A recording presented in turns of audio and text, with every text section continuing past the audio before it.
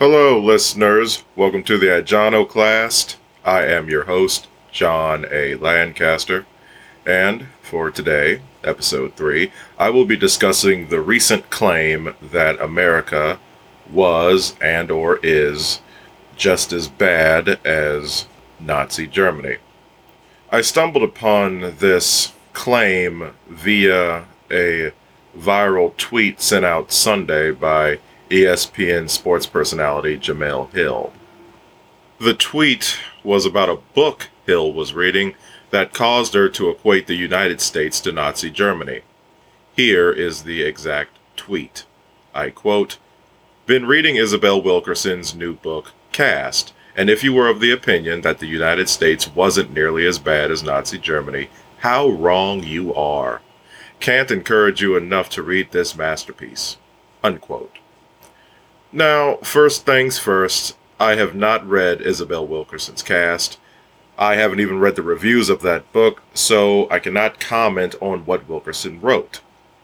However, I can comment on the logic being used to justify this stance.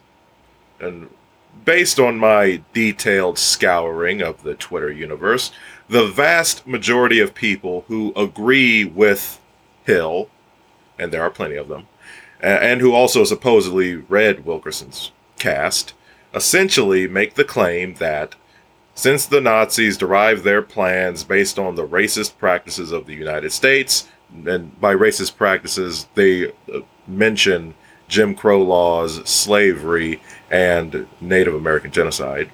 And again, since the Nazis derived their plans based on these particular practices, the United States was, or some people will go as far as to say, is just as bad as Nazi Germany.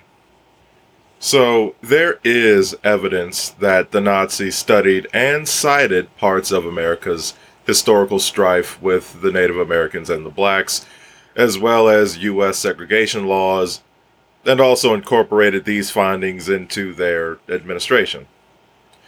I was easily able to pull up 2 articles dating back to 2017 that go into detail about this connection. There's one by Slate titled Hitler's American Dream, and the other one by The Atlantic titled What America Taught the Nazis. I'm not going to go into the particulars of the articles because this podcast episode does not concern the validity of the evidence, but the claim in conjunction with the evidence provided. And that is the claim that the U.S. is and or was as bad as Nazi Germany based on America's supposed influence on the Nazis. Now, there's a very simple and quick way to dismantle this particular claim. You see, the Nazis' citation of the American developments, concerning the blacks and Native Americans, doesn't necessarily mean the Nazis derived their rationale for their dastardly practices from America. There's a brief statement in the aforementioned Atlantic article that explains why. I quote, "But even indisputable evidence of the Germans' intense interest in American models doesn't clinch a formative role for U.S. racial law.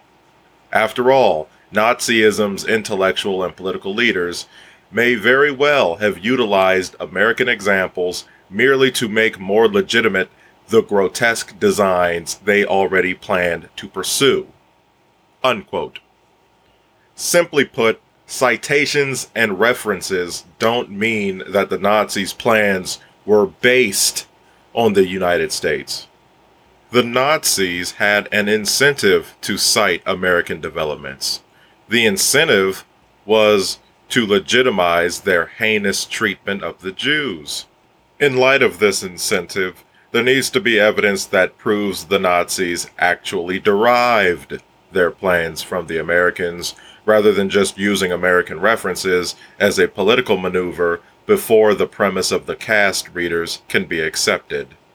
But I'm going to take this whole thing a step further.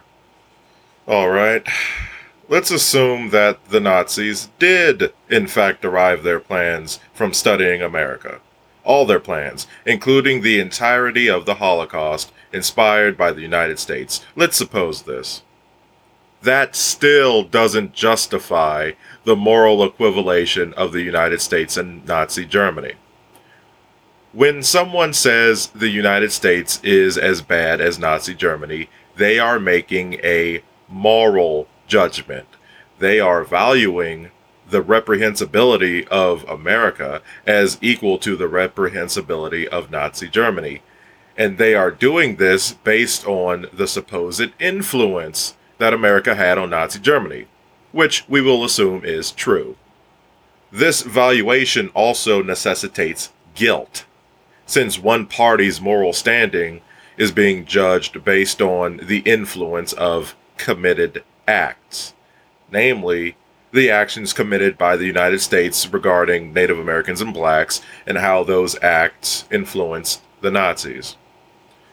So the claim goes that the United States is guilty of committing acts against Native Americans and blacks that inspired the Nazis. Therefore, the United States is and or was just as, quote, bad, unquote, as Nazi Germany. But here's the thing. Those particular acts of the United States were not committed in any connection to Nazi Germany. The Nazis were not involved in any fashion in the formation or enforcement of Jim Crow laws, United States slavery, or the brutalities against Native Americans. The Nazis voluntarily studied these acts, of their own volition, looked into U.S. slavery, and, according to the cast readers, derived their plans from the United States.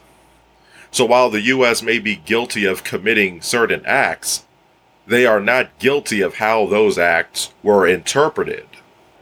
The supposed interpretation is what led to the Nazis' atrocities. Interpretation is inherently the property of the interpreter due to individuals solely having domain over their own minds. No one can telekinetically control how another person, left to their own devices, perceives events. Since groups are comprised of individuals, this principle applies to groups. One group cannot control the conclusions independently arrived at by another group. Ergo, the moral guilt of the Nazis' rationale rests solely on the Nazis' shoulders, not America's or any other groups. So making a claim that America had or has any equivalent moral standing to the Nazis based on the Nazis' own interpretations, which no other entity except the Nazis themselves were in control of, is completely nonsensical.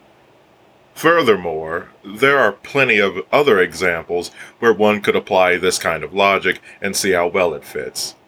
Take, for example, the novel Catcher in the Rye, which is a coming-of-age story. Beatles legend John Lennon was murdered by a crazed fan who was supposedly under the influence of this particular novel. Now, would it make any sense to punish J.D. Salinger, the novel's author, for the actions of Lennon's murderer, although Salinger himself had absolutely nothing to do with the murderer? The same question can be extended to John Hinckley Jr., who tried to assassinate then-President Ronald Reagan to win the affection of actress Jodie Foster. Does John Hinckley Jr.'s actions somehow implicate guilt on Foster's part, though Foster did not involve herself whatsoever in Hinckley Jr.'s scheme? The answer to both of these cases has been clearly and obviously established as no, because it's generally accepted that the murderer's actions did not reflect any wrongdoing on the part of their inspirational sources, i.e. Salinger and Foster. Conversely, the morality of Salinger's and Foster's personal conduct and actions does not shift based upon the actions of the two murderers, who acted completely of their own volition. Yet, the cast reader's claim implies the exact opposite when it comes to the supposed influence of America on Nazi Germany. which is logically inconsistent. The cast reader's claim is not so much an argument at all, but simply rhetoric to smear the reputation of the United States. Those kind of smear tactics may be good for sound bites and gaining social media attention, but they mean absolutely nothing in establishing any sort of moral guidance. Thank you for listening to this episode of the Ijonoclast. As always, I've provided the relevant links in the description. If you enjoyed this episode, please like, share, subscribe, and check out my essays, spoken word poems, and curated videos, which are also linked down below. Thank you again. God bless.